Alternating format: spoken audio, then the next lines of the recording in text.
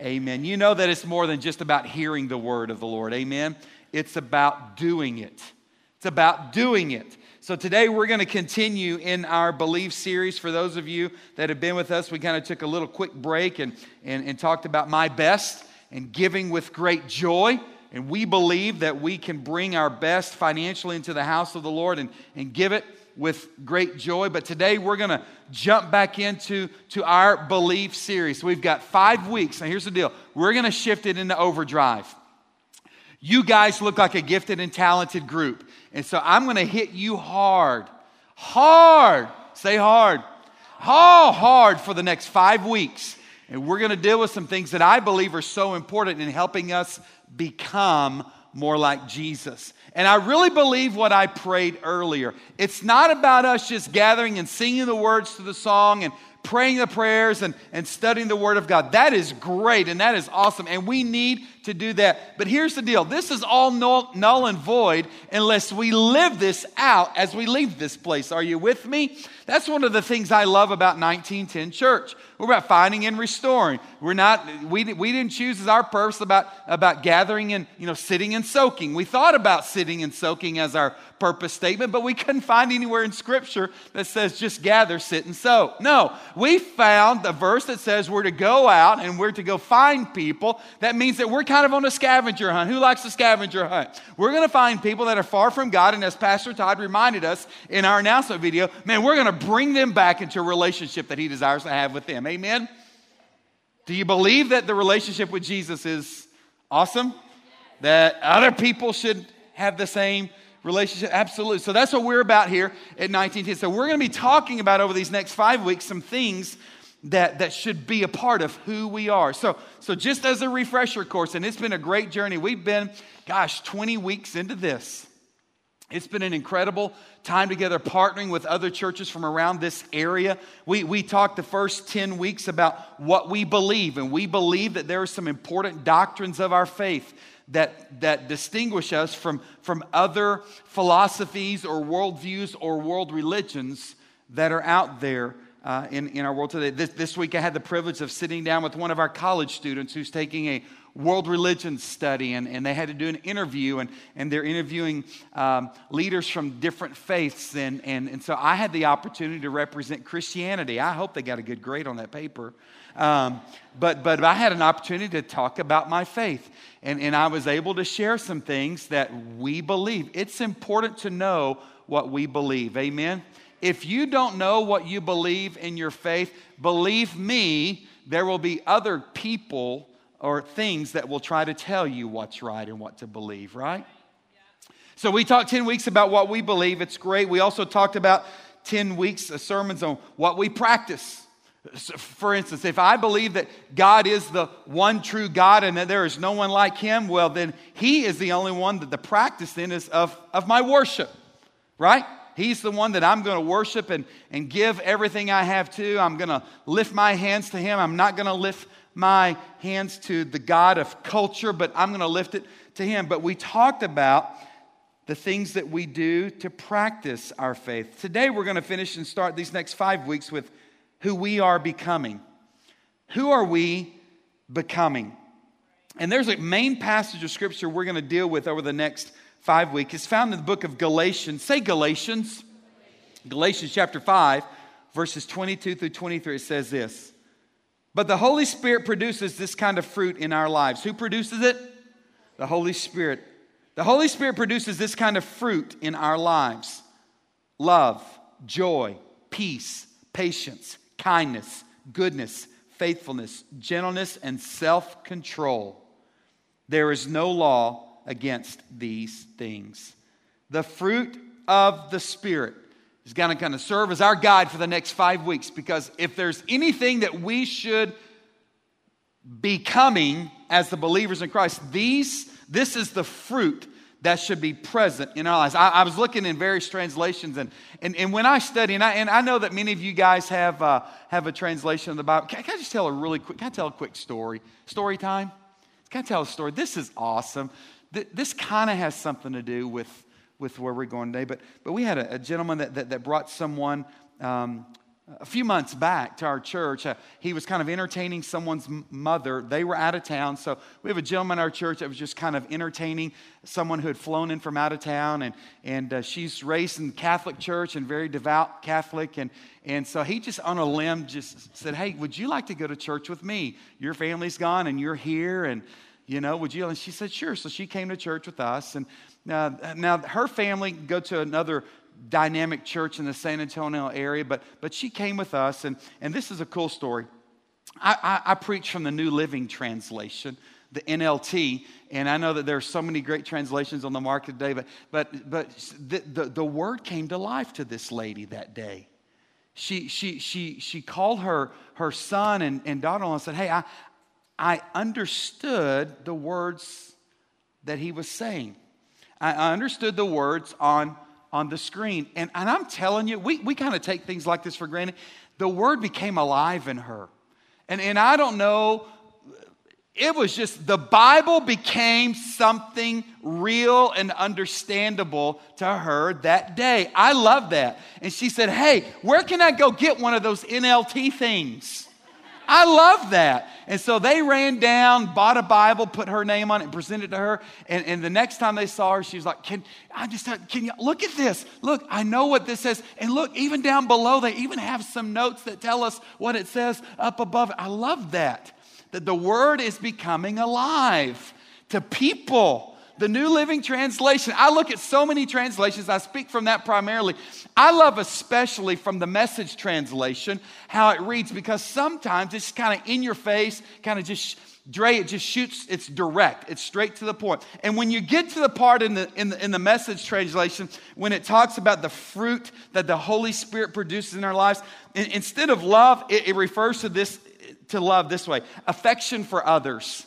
Now, will we not agree that is something as believers in Jesus Christ, we should have an affection for others? We should love people. But I especially love when instead of joy, here's what the Message translation says: exuberance about life. I like that. I like that. Let me ask you a question. Slow down. Let me ask you a question, Christian. That's hard to say. Let me ask you a question, Christian. Do you have an exuberance for life? You see, here's the deal. I think for an unbelieving world, that they look at us as Christians or believers, and they don't see an exuberance for life in us, and like, why in the world would I want that? Some of us this morning need to tell our face to wake up and show off what we truly believe. Amen? We're walking around just kind of dull and lifeless. I love that, an exuberance for life. Today, here's what we're going to do. We're going to talk about love and joy today. We're going to talk about having an affection for others, and we're going to talk about this exuberance for life. You see, the reason we're doing that, our goal is to become like Jesus.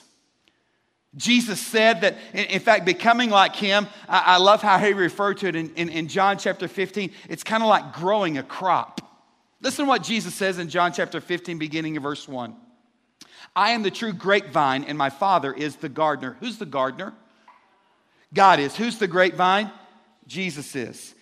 The gardener cuts off every branch of mine that doesn't produce fruit, and he prunes the branches that do bear fruit so that they will produce even more. You've already been pruned and purified by the message I've given you. Remain in me, and I will remain in you. For a branch cannot produce fruit if it is severed from the vine, and you cannot be fruitful unless you what, church?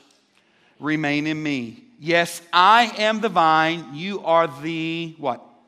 Those who remain in me and I in them will produce much what? Fruit, or as they say in Indonesia, fruit.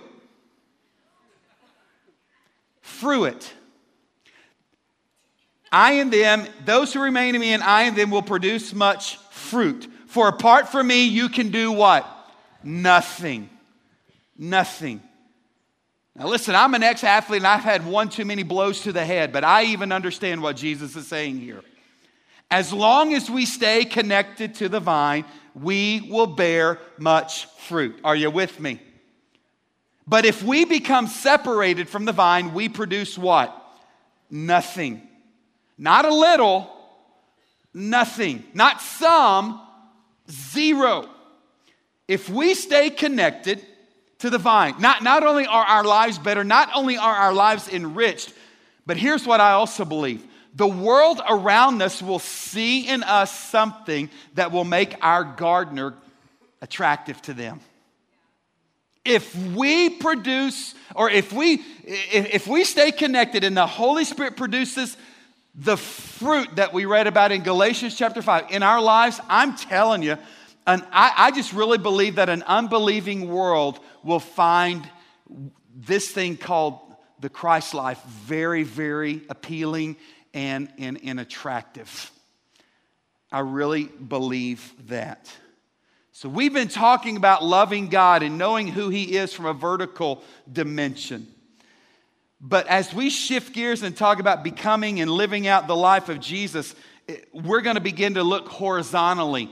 And as Jesus talks about who we are supposed to be and how we are to look at others and live around others horizontally, our neighbors, things are going to begin to change a little bit. There's an action, there is a desire that God has for every one of us in this room that know Him as Lord and Savior. We are to look different. We are to put on display this fruit that Galatians 5 speaks of. Who produces the fruit in us? The Holy Spirit. You can't do this without Him. You can't. This is not about you coming more. Listen, the Holy Spirit's going to have to do this in us, right? Look at what Jesus says in John 15:12. He says, "This is my commandment. Love each other in the same way I have loved you." Has anybody been the recipient of the love of Jesus Christ? Anybody? And aren't you just thankful for that? We have, many of us. Let me ask you a question. For those of you that just raised your hand, is it sometimes difficult for you to love people the way Jesus loves people? Come on. Yeah, it's hard. That's why I need to let the Holy Spirit do this in me, because I'm a man, and if I'm not careful, that flesh can rear its ugly head in me and suppress the spirit man in me. Are you with me? Dudes Weekend, remember we talked about that. The spirit man, remember that?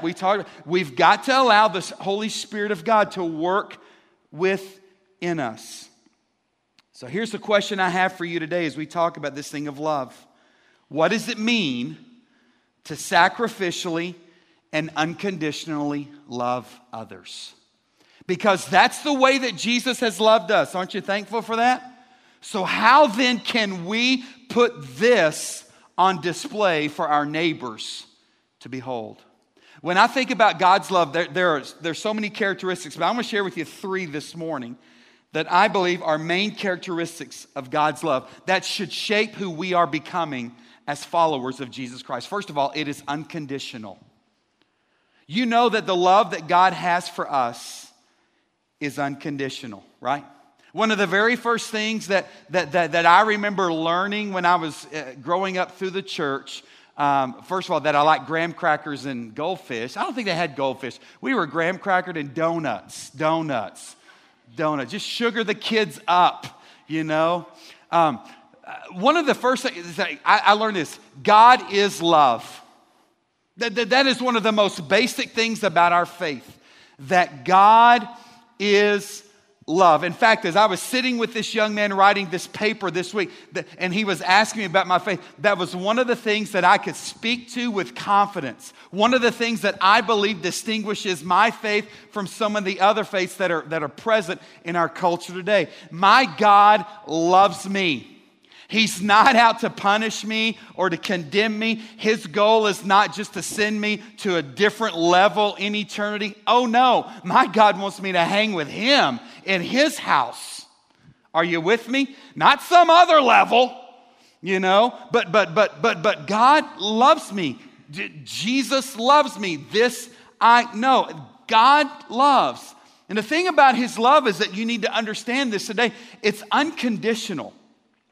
Meaning that there are no strings attached to God's love. He just loves us. No strings attached. And that's hard for some of us because we're human. And we equate love a lot of times with, well, it's dependent on what that person does for me. Or it's what they give me. Or someone says, I love you. And we can't just handle it there. We want to know why.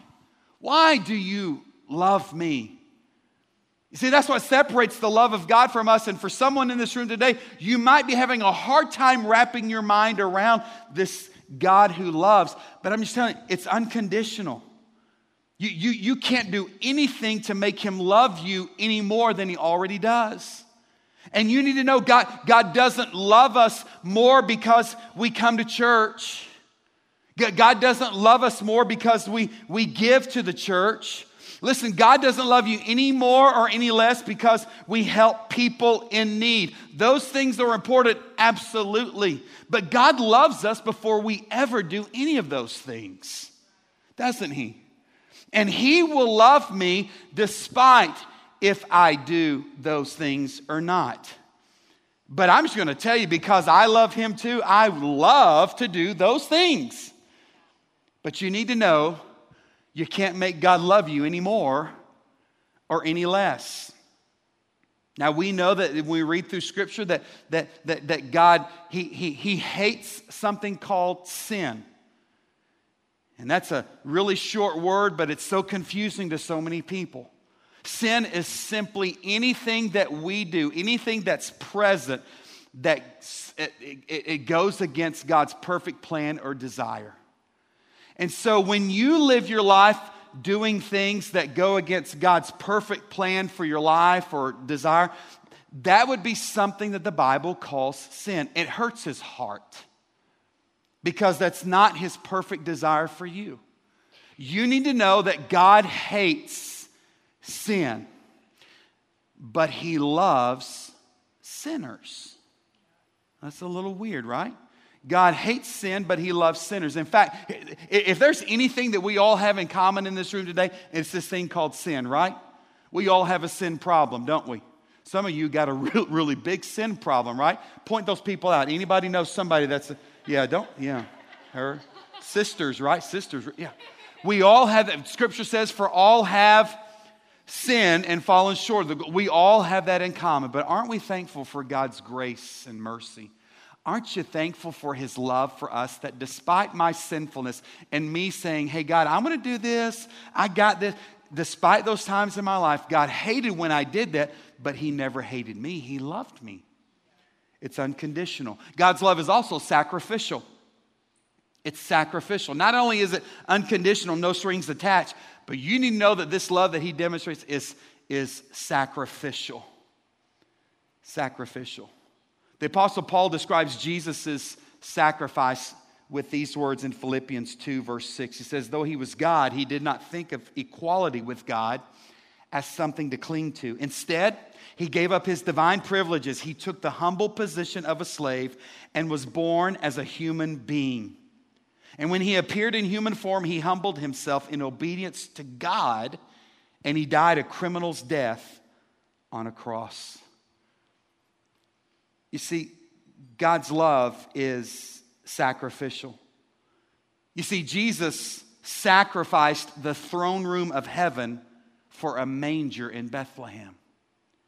He sacrificed his divine power for a blue-collar job. He sacrificed his life for us. There's another instance in Scripture, another verse that says that there's no greater love than this, that a friend lay down his life, or that a man lay down his life for his friend. But here's the deal about that verse that gets me. Long before I ever was considered a friend of God, he still loved me. I saw the movie Risen this weekend. I don't know if you've seen that yet. I would encourage you to go see that. And just the reminder as I watched this that of those people gathered that day and those that were responsible and those who God and Jesus had every right not to love, we still see being portrayed there sacrificial love. That despite me and my wayward living, despite me being a prodigal, Jesus still loves. Those of you that are maybe in a relationship of some sort, maybe marriage or dating or whatever, Isn't the relationship better that when the other person kind of gets over themselves and begins to serve and maybe even make sacrifices on your part? Except Hallmark movies. I just don't get that. That's a little too much. That is, I don't know if that's torture. But somebody that gets past themselves and they just give themselves on behalf of the other person. Listen, if you want a happy marriage, if you want a happy relationship, hey, if you're single and looking for someone, listen, marriage counseling 101, you want somebody that's willing to love you sacrificially, willing to lay aside them for you. And guys, that's exactly what our Savior has done for us. Not only is God's love for us unconditional, not only is it sacrificial, but it's also forgiving. It's also forgiving. Why did Jesus leave heaven to come to a manger? Why did he give up his divinity to assume a blue-collar position? Well, he did all this to forgive us. He did all this to restore us to his family. And you need to know that God promises to forgive us when we confess our sins to him. You see, Jesus paid the price in full for your sins and for mine. He paid the price for the sins of all people. So yes, although we have that problem in common today, that we all have sinned, Scripture says that God demonstrated his love for us, and that while we were sinners, Christ died for us. That's love. That is an incredible, incredible love. Amen? You know, there was a prophet in the Old Testament whose life became a living model of God's love in action. The Old Testament prophet Hosea married a woman by the name of Gomer. You heard it right. Her name was Gomer. And I know that may not be a popular name today as you're choosing a name for your little girl. But her name was Gomer. They eventually had 3 children. We know that Gomer's life prior to marriage was one of not a great reputation, prostitution. And we even know that even after they were married, that she even became an adulteress and unfaithful again to Hosea, right? But Hosea continued to love her even though she certainly didn't deserve his love. And we know that in Hosea chapter 3, I believe that when Gomer was about to be sold as a slave, Hosea made a great sacrifice to buy her back. And just imagine her with probably her head down that day and wanting to know who the next man or owner of her might be. When through the few shekels of silver, her husband Hosea was the one who bought her back. Imagine when she raised her head to look and to see him. He paid the price to set Gomer free. He forgave her so that the family could be restored. To me, that is the ultimate example of a person learning how to love unconditionally, how to love sacrificially while still offering forgiveness. So why am I speaking to this? We know that that's how God loves us. But what difference does this make in the way I live? That's the question. We love hearing the way that God has shown his love for us. Well, if we've been the recipients of God's great love, then what should we do about it? How should we live this out? Well, because Jesus' love is in our hearts, that should enable us to love those that we could never love before. In the Sermon on the Mount in Matthew chapter 5, Matthew records the words of Jesus. Jesus said this, "You have heard the law that says love your neighbor and hate your enemy. But I say love your enemies." What? Come on. Who can do that? You can't, but who can? The Holy Spirit at work in you can. Pray for those who persecute you. Come on, Jesus. In that way, you will be acting as true children of your Father in heaven. Hey, listen, you know what Jesus is saying here? Jesus is telling us that hatred is no longer an option for his followers. Regardless of how we are treated, the only choice for those of us who are true followers of Jesus Christ, the only choice we have is to love. It's hard, isn't it? It's hard. That's why I'm saying that Galatians 5, it says we've got to allow the Holy Spirit to produce this fruit in us, because I'm not good enough to love those people and pray for my enemies. Are you kidding me? But that's the only choice we have, is to love. If I truly follow Jesus. Jesus' love in our hearts also enable us to love the unlovable. You know, if we probably were to be honest, and it's probably easy. You probably have a ranking system of who it's easier for you to show love to in your life, isn't it? Definitely your family, right? Your close friends, and then if people are nice to you, that kind of, they're a little bit easier. People give you presents, man, they're way up there. Have me over for pie, oh yeah. They're what? Don't we have, who are the lovable? And we have unlovable people. Jesus spoke to that. You know that? Because there was probably a problem in his day and age as well. It's not just something we created in 2016. This was probably something that was happening in Jesus' day. In Matthew 25:34, he says, the king is going to say to those on the right, come, you who are blessed by my Father. Inherit the kingdom that is prepared for you from the creation of the world. You guys come. Why? Well, here's why. Because I was hungry and you fed me. I was thirsty and you gave me a drink. I was a stranger and you invited me into your home. I was naked and you gave me clothing. I was sick and you cared for me. I was in prison and you visited me. Our world today has little time to spare for people that Jesus just described here. For homeless people, poor people, hungry people, orphan, diseased, elderly, in prison. But Jesus is clearly stating here in Matthew 25, I'm not just making this up because I think it's something that we ought to do. No, it's something that our Savior's asked us to do and commanded us to do. He's clearly stating that his followers will be about his business in some of the very lowest places in our culture. Why? To show love to the unloved. I'm reminded of an image in the movie Risen, where this was being played out. And there was a situation where someone was not being loved and being ridiculed and forced out and just pushed away. And here it is, that person in their culture, that was the norm. But you know something about Jesus. He was abnormal, wasn't he? He was so weird in the culture's mindset. Jesus runs to that individual. And instead of participating in the antics and shooing out and rushing out and ridiculing, we find the image of our Savior loving the unloved. Is that easy for you? It's hard sometimes, isn't it? But Jesus says that the people will know that we are his followers by our love. And the kind of love that is unconditional. It's sacrificial. It's forgiving. Whew. I need to move on past that one because that one's hard. Let's talk about exuberance for life. Joy.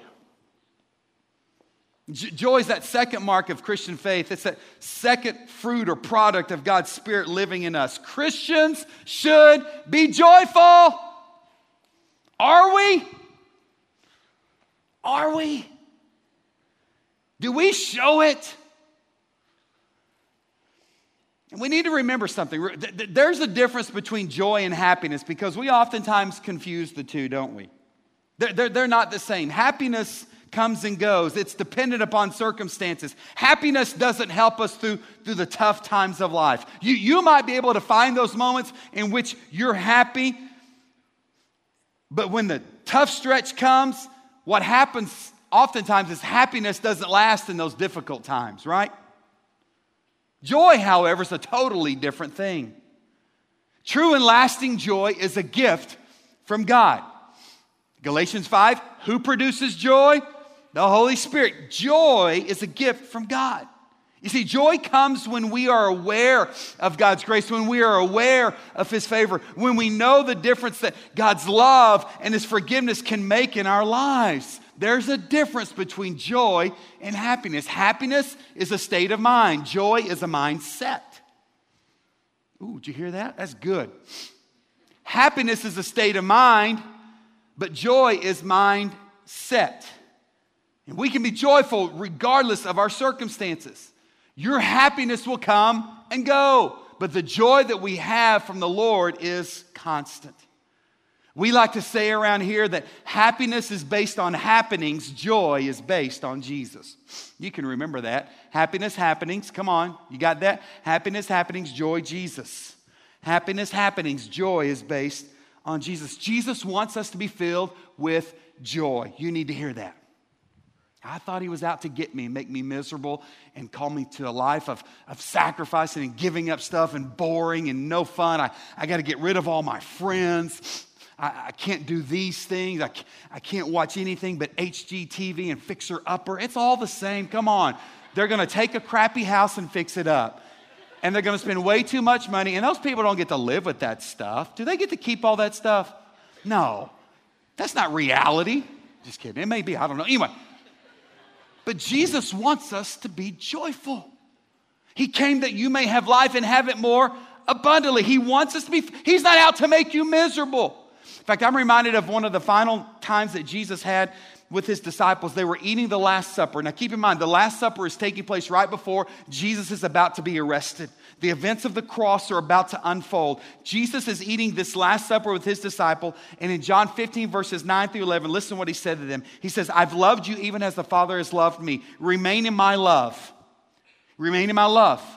Now listen to what he says. When you obey my commandments, you remain in my love, just as I obey my Father's commandments and remain in his love. I have told you these things so that you will be filled with joy. With what? Joy. Yes, your what's going to overflow? Joy will overflow. When I read this passage, there are three things that Jesus says in these words here that I believe lead us to having the same kind of joy he has. Keep in mind, he's not telling them this because he's about to go on a Carnival cruise or going to Disney World or whatever. He's about to go to the cross. And he's talking about joy. Listen, I believe that you can have joy despite your circumstances just as Jesus did. First of all, I think you need to believe and trust in God's love for us. I'm going to go back to where we started with love. You've got to believe and trust in God's love for us. You see, joy comes from knowing that God loves us regardless of the circumstances in our lives. And oh, by the way, you know there's nothing that can separate you from God's love. You see, for those of you in this room today that have never tasted and seen that the Lord is good, you've never drank from his forgiveness and the life that he offers you. See, that's what separates so many of us, because truth be known, there are people in this room that are without Jesus today that are having a crappy time of life right now. And there are people in this room today that have Jesus in their life and they're having a crappy time of life right now too. But you know what distinguishes us is that those of us in Christ know that this soon will fade and pass. That I'm not facing this struggle or trial or difficulty on my own. That I know that my God wins. I know that he's still with me in the muck and mire of this nastiness of my life right now. And there's still a joy that's unexplainable. As our kids are probably singing, joy that won't go away. Just enough strength to live for today. That's joy that Jesus gives. And there's nothing, you know why? There's nothing that can ever separate me from God's love. I have joy. I've got the joy down in my heart. And it's down in my heart to stay. It's there. The second thing to remember is to remain in God's love. Not only do we need to believe and trust in God's love for us, we need to remain in God's love. That means staying connected to God. That means walking with him every day of our lives. Remember, who as long as that branch is connected to the vine, it will produce much fruit. But Jesus said, apart from the vine, you can do what? Nothing. See, that's why so many of us are missing joy Monday through Saturday. It's easy. Listen, this is an easy place to come and kind of get excited and fired up and ready to charge hell with the water pistol. But what's going to happen Tuesday? What's going to happen Tuesday? For those of you that are still connected and remaining in God's love, you're still fired up and ready to charge the gates of hell, water pistols, you are. But for so many people, what happens is we forget Jesus once we leave this room. You know that Jesus wants to go to work with you tomorrow, on Monday? On Monday of all that? Absolutely. Yes, He's there. He's there Tuesday. And if you will remain in God's love, I'm telling you, that's going to be a way for you to be connected to the joy that Jesus gives. But our joy begins to fade when our connection grows weak. It fades because we disconnect from the one who brings joy. The third key, real quickly, is having the joy of the Lord is to keep His commands. Keep God's commands. Listen, one of the things that I was able to share with this young man writing the paper, because he asked me about the Bible, he said, what about the Ten Commandments? Are you telling me that you still believe that they're valid and you still try to live your life that way? I said, absolutely, bro. I don't think I should go murder someone. He looked at me. Yeah, I still think that it's probably pretty good for me not to go out and steal something. It's hard sometimes, but I still try to honor my father and my mother, even when they're still all up in my business as a 45-year-old grown man. I'm still trying to show honor.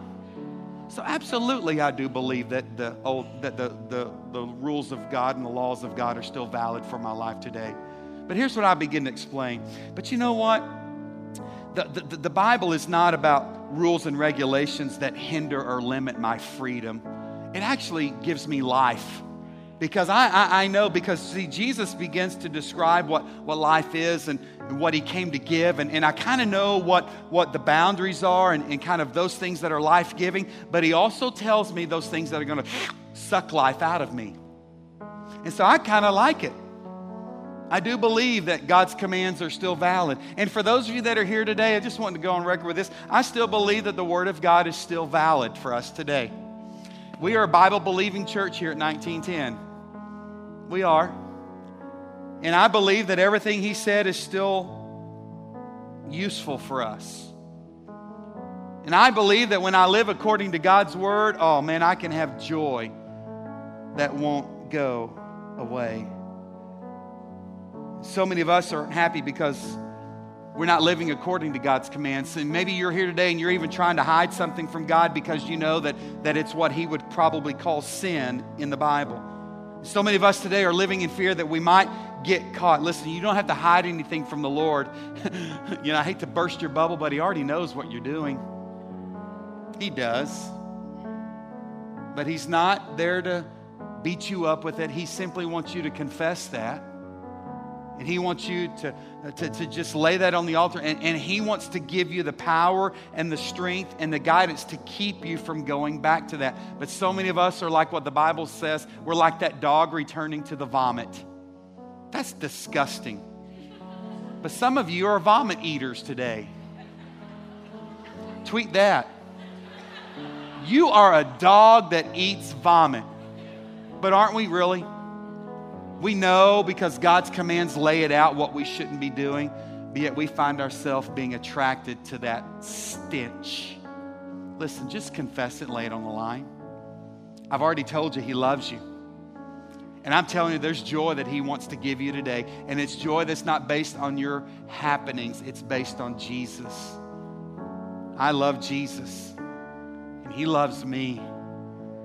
I'm not perfect. He knows it. That's why I think He gives me extra dose of grace and mercy oftentimes. Anybody else thankful for the love and grace of Jesus Christ today? Amen. Amen.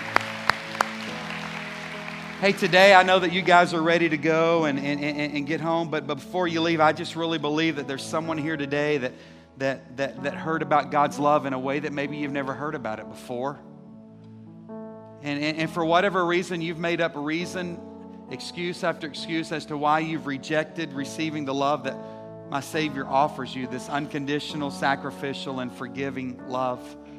And I just want to give you an opportunity today to say yes to Jesus. I'm telling you, you think your life is good and put together and full and abundant and off the chart. it's not all it can be unless Jesus is a part of it. And so today, here's what we're going to do. I want to ask you just to stand. Everybody stand. I want to ask you to put your right foot in and your left foot. No, that's hokey pokey. We're not playing hokey pokey. But here's the deal. I want to ask our prayer ministry team to come down to the front today. And I am going to pray and send us out of this room. And as people are leaving, if you're here today, say, you know what? I want to say yes to Jesus today. By the way, did you notice that we have 42 light bulbs out in the atrium that are all lit up now? That means that there have been 42 people that have said yes to Jesus Christ. They've given their life to Him. I tell you, we're about to turn the sign off. We're about to go black, go dark again, because I still believe that there's someone here today that needs to say yes to Jesus Christ as Lord and Savior. So today, if that's you, when I dismiss everybody, I want you to run to the front. I want you to tell my friends down here, say, hey, I want Jesus. Maybe you're here today and you can relate to the ugliness and you're going through a difficult time in life.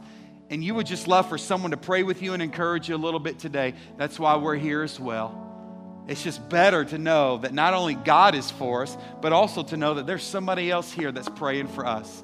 And so if we could pray with you and encourage you, listen, the service is not over. It's over, but it's not. If we can still serve and minister to you, we would love and be honored to do so. So, Lord, thank you today for the reminder of some of those things that you're expecting us as believers to live out. You want us to love as you've loved us.